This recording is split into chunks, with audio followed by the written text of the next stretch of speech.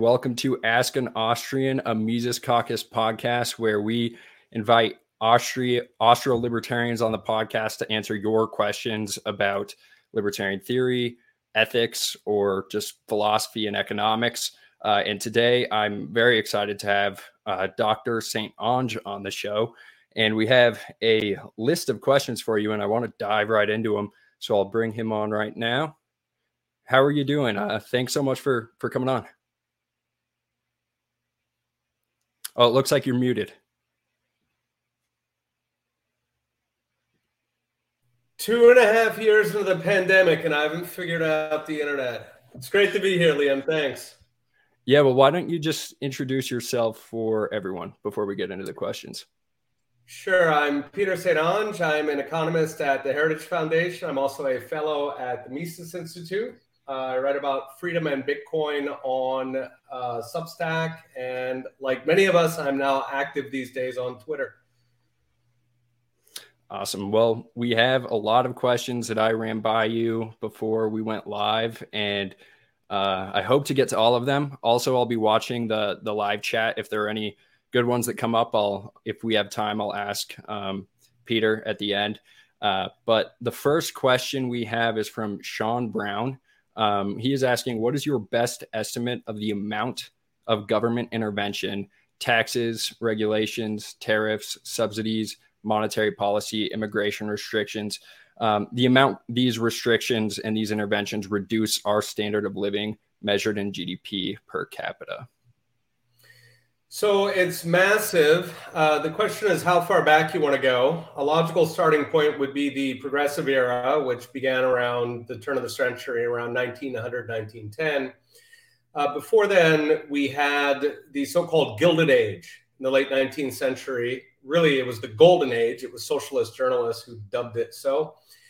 And if we compare what happened after the sort of socialist onslaught of progressivism, okay, if we compare that to what the economy looked like before, then over that 100 years, you're talking something like 7 times poorer, okay? For perspective, Mexico is about 3 times poorer than the US, right? To get to a gap of 7x, you're going to maybe like the Philippines or Bolivia, right? So whatever your quality of life is nowadays, if we hadn't gone down that progressive rabbit hole, roughly we'd be about 7 times richer. That would mean that you'd make about $100 an hour working at Starbucks. People would probably retire in their mid-30s and go, read poems or whatever it is one does. Now, of course, that's just sort of straight line extrapolation because it's a big counterfactual, right? So if, for example, we hadn't had a Federal Reserve, then it's very unlikely that World War I would not have happened. Had World War I not happened, World War II, the Soviet Empire, right? There's a whole number of things that came out of that process, which fundamentally began with sort of the march of government, this enormous growth of government really across the Western world. All right. Well, the next question that we have is from Donnie Letson, and he is asking, do you see uses for crypto? The biggest is obviously money. So there I think Bitcoin is really kind of the final word. Money, of course, is a big deal because without fiat currency, government would probably, it would be a lot smaller than it is today, not just in absolute terms, right? Probably around half offhand if they couldn't just print the money they need. But again, you've got counterfactuals involved in that. So for example, the COVID lockdowns, right? If, say, the US government had not been able to print every dollar it needed, it would have never done the COVID lockdowns, right? They would have said, wait, we're going to have to lay off bureaucrats? Are you kidding? Are you out of your mind? No way we can lock it down, right? Because they would have been starved of tax revenue. So again, you have a lot of counterfactuals where, getting rid of fiat, I think, is probably bigger than half the game. Having said, there are a lot of other crypto applications that I do think are interesting, sort of in research and development sense. You have social media, decentralized finance, file storage, supply chain, uncensored internet browsing, like with Brave. I think those are great. I'm not against those projects. Just like, I like tools like Nostr or BitTorrent back in the day, or anything decentralized, I love. However, I think a lot of the hostility against crypto in the Bitcoin community is looking at it as an investment. And there, I would absolutely say, do not put your life savings in these things. I'm glad they're there.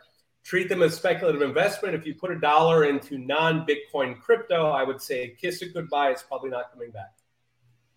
Now, that's related to another question that we got from Anonymous. It says, I am young and I have saved up a lot of money, but it is currently sitting in a regular savings account. I want to diversify. Some people suggest bonds, some suggest indexes, and others are saying to completely jump ship and put it all in Bitcoin, gold, and cash. Can I trust anything? Is it worth still incurring risk and investing in the stock market? So I do still diversify. I love Bitcoin. A lot of my net worth is in Bitcoin, but I still do diversify. And the reason is because Bitcoin is extremely volatile. And it will remain volatile until it has much wider acceptance. Gold, by the way, right? Gold was stable for many hundreds of years.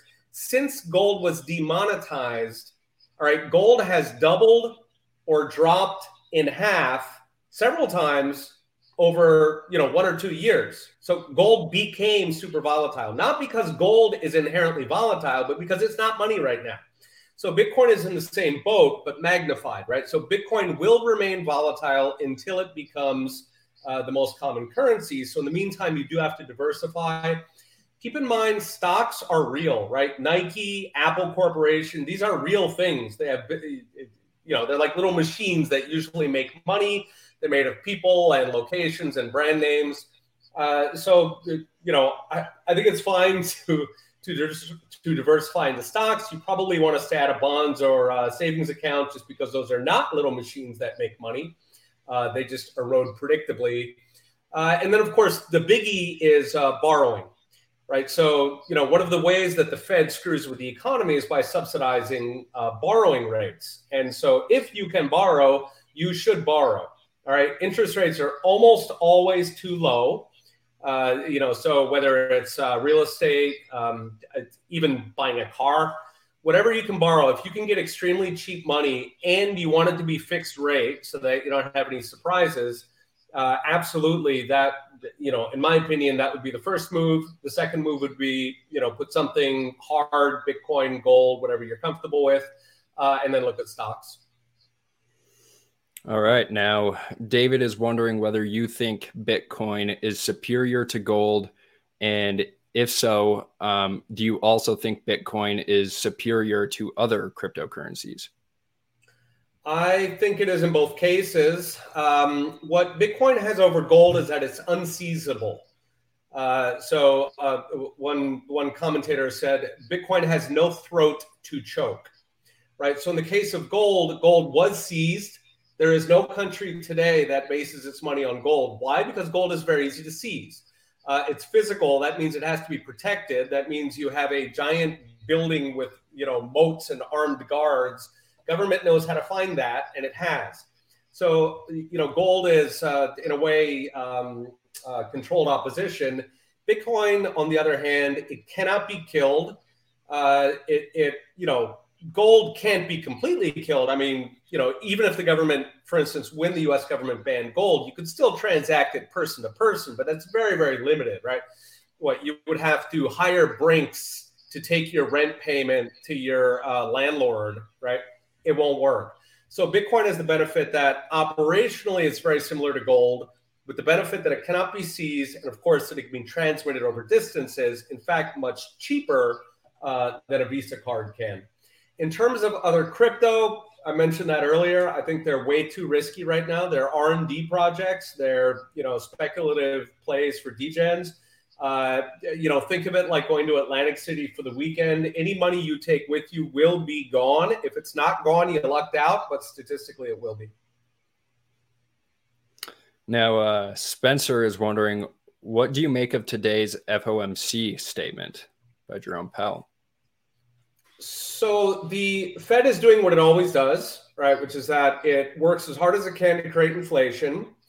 Usually it doesn't screw up the inflation this bad. It printed too much money at once to buy that COVID lockdown. But anyway, so it creates inflation, and then to rein in the inflation, it then has to crush the economy, right? So we get this inflation recession cycle. So the Fed's right in the midst of that. At this point, I think where they are is, they broke inflation. The goal of any, sort of manipulator is to stay out of the newspaper. A lot of people are getting angry at the Fed. Fed doesn't need that attention. So they broke inflation, then they broke the economy, sort of panic broke it to try to control for that. And at this point, I think they're really a deer in the headlight. So they, the way that they're putting it is, we're sort of calmly pausing to assess data. But another way to put it is you guys have no idea what you're doing. You don't know what's coming next. I think a lot of people think that probably the next move here is that something in the economy is going to break, whether that's, a top-heavy financial system, some piece of that breaking, whether it's the economy actually going into free fall. At that point, the Fed's going to have to lower rates. Given a choice between crashing the economy and ongoing inflation, they're probably going to go for inflation. It's less painful. There's less political pressure. So at that point, we could conceivably even go back to inflation together with recession, which would be stagflation. All right. Now we have a Twitter account who is asking a question. So this is at Raystones23. That's Raistones 23. And he says, please explain a theoretical progression of Bitcoin adoption by masses in the US and world as a global currency. Specify how this progression can avoid being thwarted by governments, the state, which clearly understand that it threatens their existence. Thank you. Right. So in terms of onboarding, that's generally with monies, that's something that sort of happens gradually. As more people come on, the volatility goes down, the volatility opens it up to, more customers, more people switching over their assets into that money. And you sort of get this nice iterative process. Now, in the case of Bitcoin, of course, what complicates that is that governments are extremely hostile to it. They cannot kill it, but they can definitely slow it, right? They can do that by targeting the on-ramps, so specifically the financial sector. Thankfully, and I think this is really as libertarians our sort of most powerful tool, most politicians don't have a backbone. They believe in absolutely nothing. Normally, we find that disappointing, but in this case, it's useful. They really don't care. All right. Yes, there's this, entire financial edifice that benefits the big banks. They spent a lot of time and money buying it, bribing it from politicians. But today's politicians do not care. They will chase whatever they need to do to win the next election. So I think the beauty of it is that, the financial interests, the JP Morgans, the sort of deep state, these people may have a strong opinion about Bitcoin. Politicians, they're just like dogs. I mean, they will chase, wherever you throw the meat, they will chase.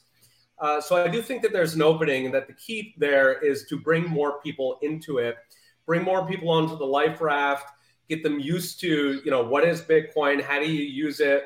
What is the Lightning Network? People don't understand how easy it is to use. And as you bring more people over, that begins to influence politicians. I think at this point, something like 16% of young Americans own crypto. That number is increasing every year. Every time the Fed does its screw ups, that number bumps up a little bit more. At some point, those little puppy dog politicians, they will follow the votes. They don't follow the money. They follow the votes above all. Without votes, you don't have power. Without power, you can't get any bribes at all. All right. Well, we actually have some related questions to that. So Henry Kriegel, who is he works with me, so this is great to see. It's a local question. He is wondering. He says that Montana Senator Daniel Zolnikov introduced a bill in the Montana legislature that prohibits discriminatory digital asset mining utility rates. It also prohibits local government powers related to digital asset mining. It prohibits taxation on the use of cryptocurrency as a payment method, and it provides for digital assets as personal property. And then Henry asks, do you believe states should implement laws like this? Very strongly. I think that's excellent. Sort of as a general principle, digital assets should be treated just like any other commerce, right? There should be no discrimination. The government certainly has no expertise in running a business or in understanding what people want. So absolutely should be treated like anything else. And indeed, commerce should be treated like all of other fundamental rights, whether it's speech or voting. On sort of a moral level, I applaud it. And of course, I think it's addressing a lot of the threats that local and national governments are deploying against digital assets. And, they have sort of this knee-jerk hostility. I think a lot of that just comes from brainwashing that, people all over the world believe that central banks fight inflation, which is hilarious. If you look at how central banks are created, banks create them to create inflation. So either the banks are astoundingly stupid or they're not what they seem to be. But taxing digital assets as a payment method, that's something that a lot of jurisdictions are doing now. The idea would be that if you buy Bitcoin and then it goes up a bunch and then you go and, buy dinner with it, then you have to pay tax on the difference. Right now, of course, that's discriminatory in the sense that, when you go to Mexico and you change out your dollars to pesos, you don't have to do a return to the IRS every single time you buy dinner to show whether the peso appreciation has occurred. For that matter, when if you get paid on Monday and you go out for dinner Friday, the US dollar did fluctuate in purchasing power. Usually it got worse, but every so often you get deflation. So, you don't have to fill out a form for that. And of course, the reason you don't have to fill out a form for that is because it would be absurdly intrusive, right? Every single time you used a dollar, you would have to go and reference the CPI for the day you received the dollar. So digital assets should be treated exactly the same as paper confetti that governments print. And, the most logical way to do it is, exactly what's in the bill, which is to treat digital assets as personal property. Like your clothes. They are things that belong to you. If you buy and sell them, that's not something that's normally reported on your taxes.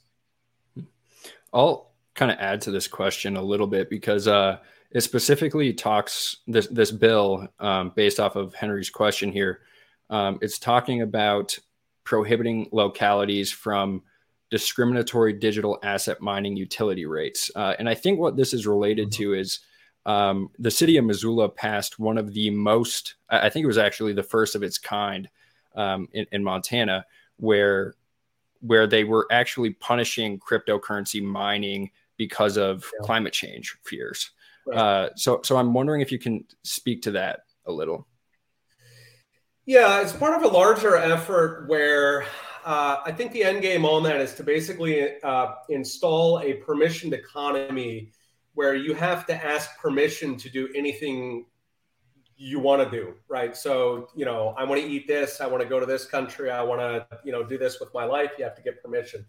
And sort of for me, one of the poster children is how they treat, spontaneous street protests versus how they might treat, say, tailgating at a football game.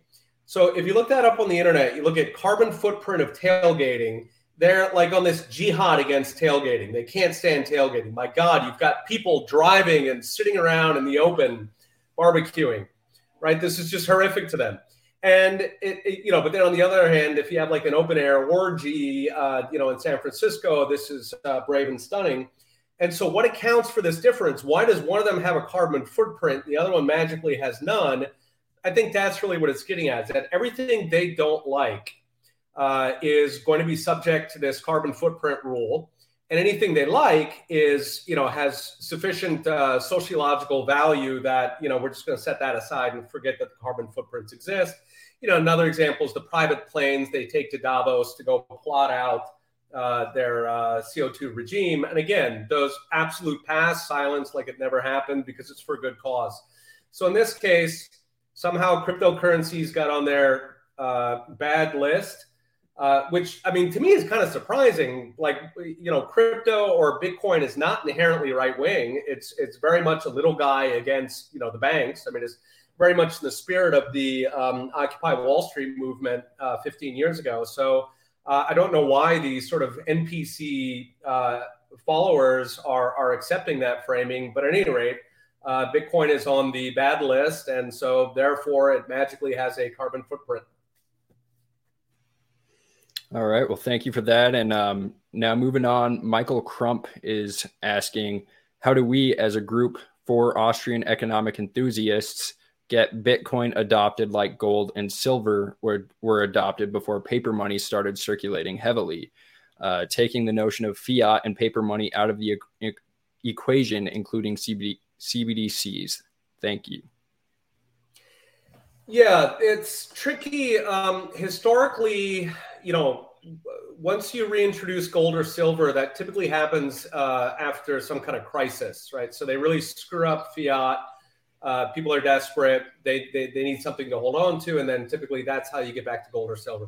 So we would like to get to Bitcoin without having some cataclysmic crisis.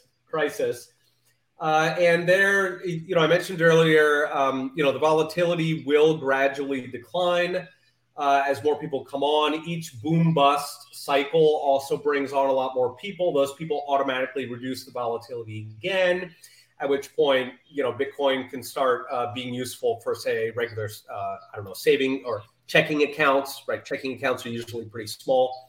And then gradually, as the volatility gets better, it's good for savings. So, okay, you have this kind of gradual process, but you would like to accelerate that, right? So, one way to do that is regulatory. Lobbying locally, getting involved in politics, things like what Bukele did in El Salvador, right? Making Bitcoin dual legal tender. I think those are excellent. They sort of show the path for other countries. They show that you can do that and, the world's not going to collapse. So sort of leading by example. And, one of the benefits in the US is that we do have a federal system. Even at local level, you have quite a bit of power. And so to the extent that you can push those, for example, you were mentioning with the Montana bill, I think that's very helpful. And then other states can follow the lead and you can start to get kind of a model legislation for other states, but also other countries to follow. All right. And then Spencer is asking, besides centralized and government control, what is the difference between regular cryptocurrencies and CBDCs? Are there any other issues with CBDCs that don't just relate to the fact that they are centralized and controlled by government? There are a huge number of issues. Generally, they come from the fact that they're centralized and government issued. But to illustrate, the structure of a CBDC,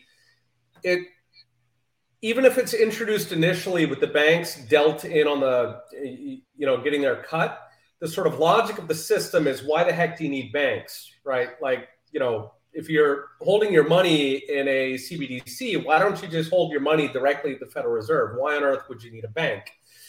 And so it starts to resemble a little bit the public option during Obamacare, where you had kind of this government version of it that would chase out the private sector. So on the one hand, if banks collapse, that's not altogether a bad thing. On the other hand, what does that leave you with? Well, it leaves you with money, people's savings accounts, which is something like 10 or 12 trillion dollars, that would be deposited effectively with the government. And then the government would therefore, by necessity, have to decide how to loan that money out.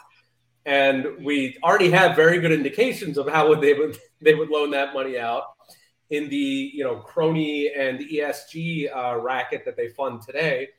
So I think that's really kind of an unrecognized risk, is that it would essentially transform the US financial system, at least the commercial banking system, which is most of the money. It would transform that into almost a Soviet-style Gosplan, where you had this sort of state agency that would decide how to allocate capital for businesses. And that I think is an enormous danger. One of the things I spend my days on is trying to wake banks up to realize this. The banks have been asleep at the wheel. Basically tell them, look, you guys have bought a very nice racket for yourself. Don't screw it up. Well, I guess this is along the same lines, and I'm going to add to it a little bit. an anonymous person is asking, how badly did the Federal Reserve mess up this time? What tangible things can we point to say the Federal Reserve screwed up and will not have a soft landing? And yeah, I know you've written about this. You have a Substack article about how bad the recession will be. So I'm wondering if you can just describe that article and make the argument for, I guess, like what's the time frame and everything like that? Are we going to be in a depression? And I guess a lot of that would depend on how the government responds. But yeah, what are your insights there? Yeah, I think sort of the opening bid is the 1970s. I don't think the opening bid is the 1930s. The 30s were very unique because both the Hoover and the FDR administrations were extraordinarily interventionist, even much more than today's government is in where it mattered, which was wages. So I don't think that we're going to look at a 1930s situation. However, even if we're looking at 1970s, there's a huge additional risk compared to the 70s, which is that we have one heck of a lot more debt than we did back then, right? So debt as a proportion of the economy, debt in absolute terms is astronomical compared to back then. Our debt is actually even substantially larger than it was in 2008. I believe it was more than 3 times larger than it was in 2008, and compared to the 70s, it was many times larger. And so the risk there is that, our financial system in the 70s was nowhere near as leveraged as it is today, right? We had just come off gold very recently. It was a big reason why the 70s happened. And so banks sort of hadn't gone long enough to really get comfortable in their new, bailout-proof world. At this point, we've had 50 years of it.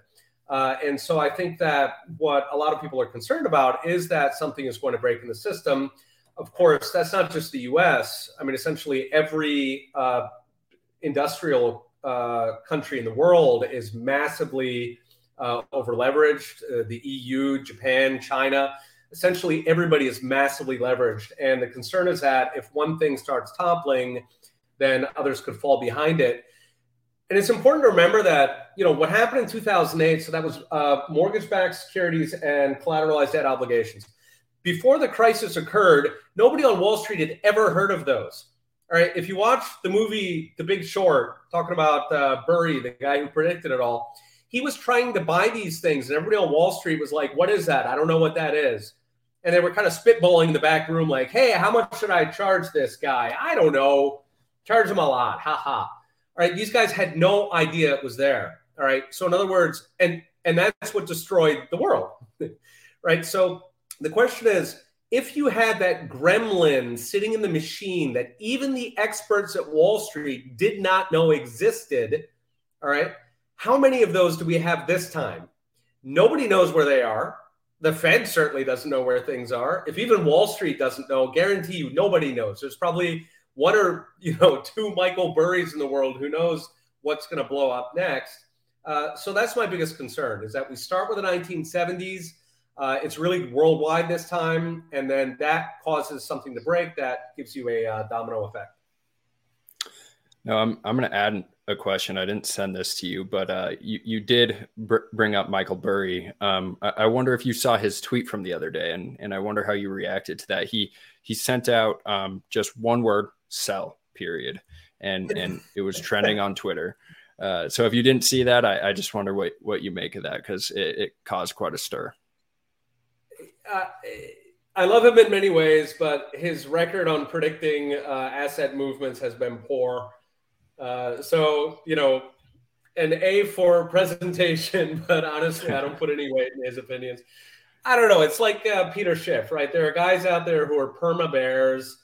It's kind of their brand. It's their thing. The sky is always falling. And then when they get lucky and the sky falls, then, they kind of run off that the rest of their career. So I listen to him, but for something like that, I wouldn't take it too seriously. It's pretty funny. I think that was the only tweet on his feed, and then he deleted it like a day later. So it was pretty dramatic. Got this minimalist thing. Yeah. Yeah. Right. Yeah. All right. Well, so we're going to start wrapping up after a couple more questions. If anyone watching now wants to submit some questions just in the comments, please do, and we'll get to them.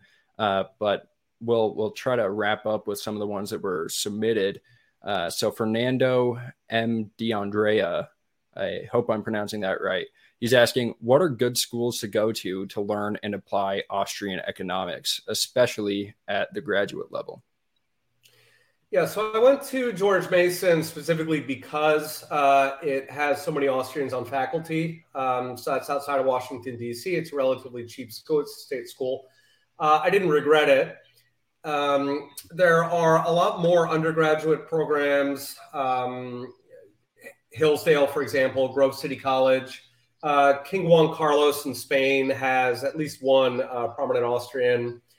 But I think if you want to study Austrian economics and you don't necessarily want to go to one of those, generally, you can look at the faculty of other universities that you want to go by or others that are nearby you.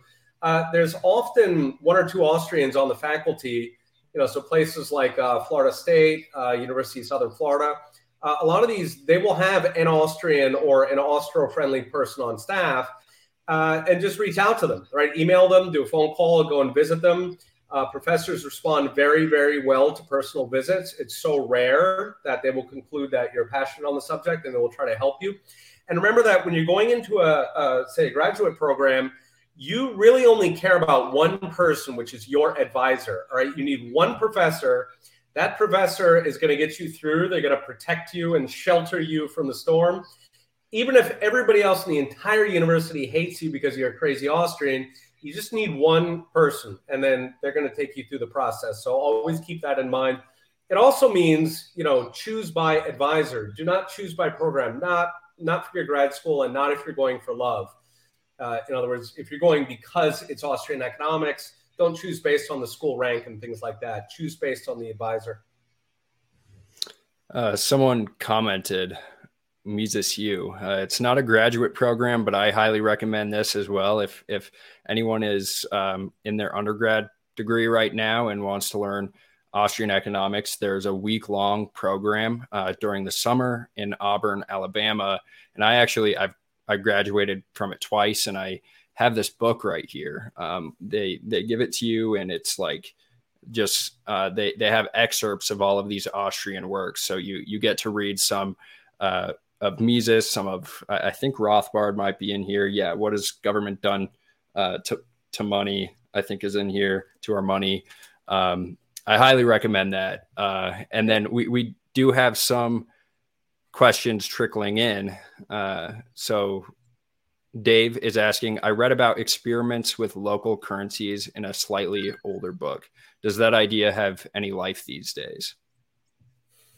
It is done sometimes. It's usually basically a gimmick to attract tourists. Miami was farting around with, I can't remember the name of it, but some local coin, Miami coin or something.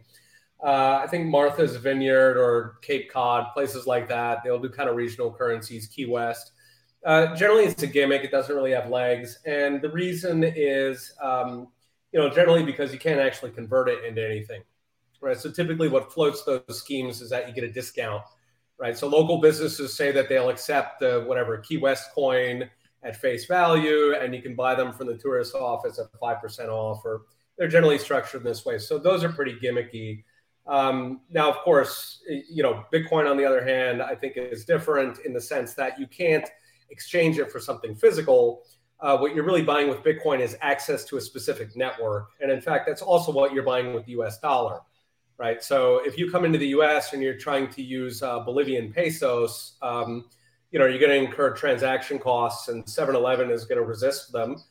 So what you're really buying, if you're Bolivian and you visit the U.S. and you buy U.S. tokens, you're not saying that you love U.S. tokens. You're saying that I want access to a network called the United States. And so Bitcoin, I'd argue, is effectively the same thing. It's a network coin. And that is giving you access to a network that in this case, I think is a superior gold. All right. And then it looks like someone is saying that Mises U offers a master's degree program now. I did know that, and I neglected to mention it.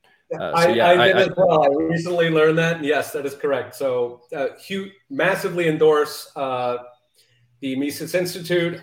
In any chance you get to go over there, there's a lot of really clear minds over there. It's an excellent organization. Yeah, and then just to wrap up with a final question, this is actually a holdover from previous ones that we've done, but I think it's just good to get this question asked by everyone. What are some non-Austrian books that you would recommend reading? Is there anyone that you, and I guess like while we're at it, another person has asked what is the best Austrian book to read? So if you have one Austrian book to recommend, what is it? And then a non-Austrian one as well. Okay. Austrian book is easy. That's Man, Economy, and State by Rothbard. The content is similar to Human Action, but I think Rothbard is more readable. So I would recommend starting with that. If you want to understand the Fed, again, I would stick with Rothbard. The Case Against the Fed, extremely readable. Ron Paul's book was, I think, basically structured on that. That is sort of the Bible. All right. And you can tell I'm a huge fan of Rothbard. So pretty much anything Rothbard has ever written is amazing. In terms of non-Austrian books, most of what I read is Austrian, of course. The Forgotten Depression, I don't know that he identifies as an Austrian, but that's probably going to be quite interesting. He's talking about the 1920 Depression, which the presidents at the time, the Depression happened over two presidencies, and both presidents were for different reasons neglecting the economy. They were either sick or they were lame ducks or they just weren't into it. So that was Wilson and Harding, and they did nothing. And the economy snapped right back. Like, they had this real rough patch for 18 months and then just came back like gangbusters. I mean, it just went crazy. We had an entire decade, the most electric decade of the century, the Roaring 20s. So that's pretty fascinating because I think that we're coming into that kind of episode here. If the economy does go into, a serious recession, then they're going to dust off the old playbook. They're going to cut rates. They're going to increase government spending. And I think that book really nicely illustrates that both of those actually make the problem worse. They stretch out the pain, and they mean that the pain is never entirely fixed. You've just sort of patched it over, and your car was falling apart. So instead of fixing it, you just kind of paint over it, and then you pump that sucker up to 80 miles an hour again. You're going to crash again. Well, I really appreciate you coming on with us today. Why don't you just tell people where they can find you on social media and elsewhere? I've also linked to, I believe, your Twitter, your Substack, and your Mises profile in the description. Awesome. Yeah, I'm at Heritage. That's where I write a lot of my work. We've got some great economists over there. I'm also active on Twitter at Prof Stonge, ProfStonge. And then my Substack links out of there. So that's pretty much how you can find me. Awesome. Well, and to everyone listening, go over to askanaustrian.com. Please submit questions for future episodes. If you enjoyed this, subscribe to us on YouTube. I believe we're also on Odyssey, and then all the podcatchers. We're going to be upgrading this and also changing the look of it, maybe even the name here in the future. But definitely stay tuned for that, and then subscribe to us on YouTube. Specifically because that is the hub for all of our stuff. If we have speeches at events, they're going to be there. So yeah, I hope you enjoy it. And then also just make sure you subscribe and keep submitting questions. We're going to be watching the private chat and the live chat when the podcasts are streaming, and I'll keep track of them. And we do have a long list of ones that haven't been addressed yet, but we need more, and we're going to keep inviting guests on, and we're very excited for where we're headed. But I appreciate you joining us today, Peter. It was a pleasure, Liam. Really enjoyed it.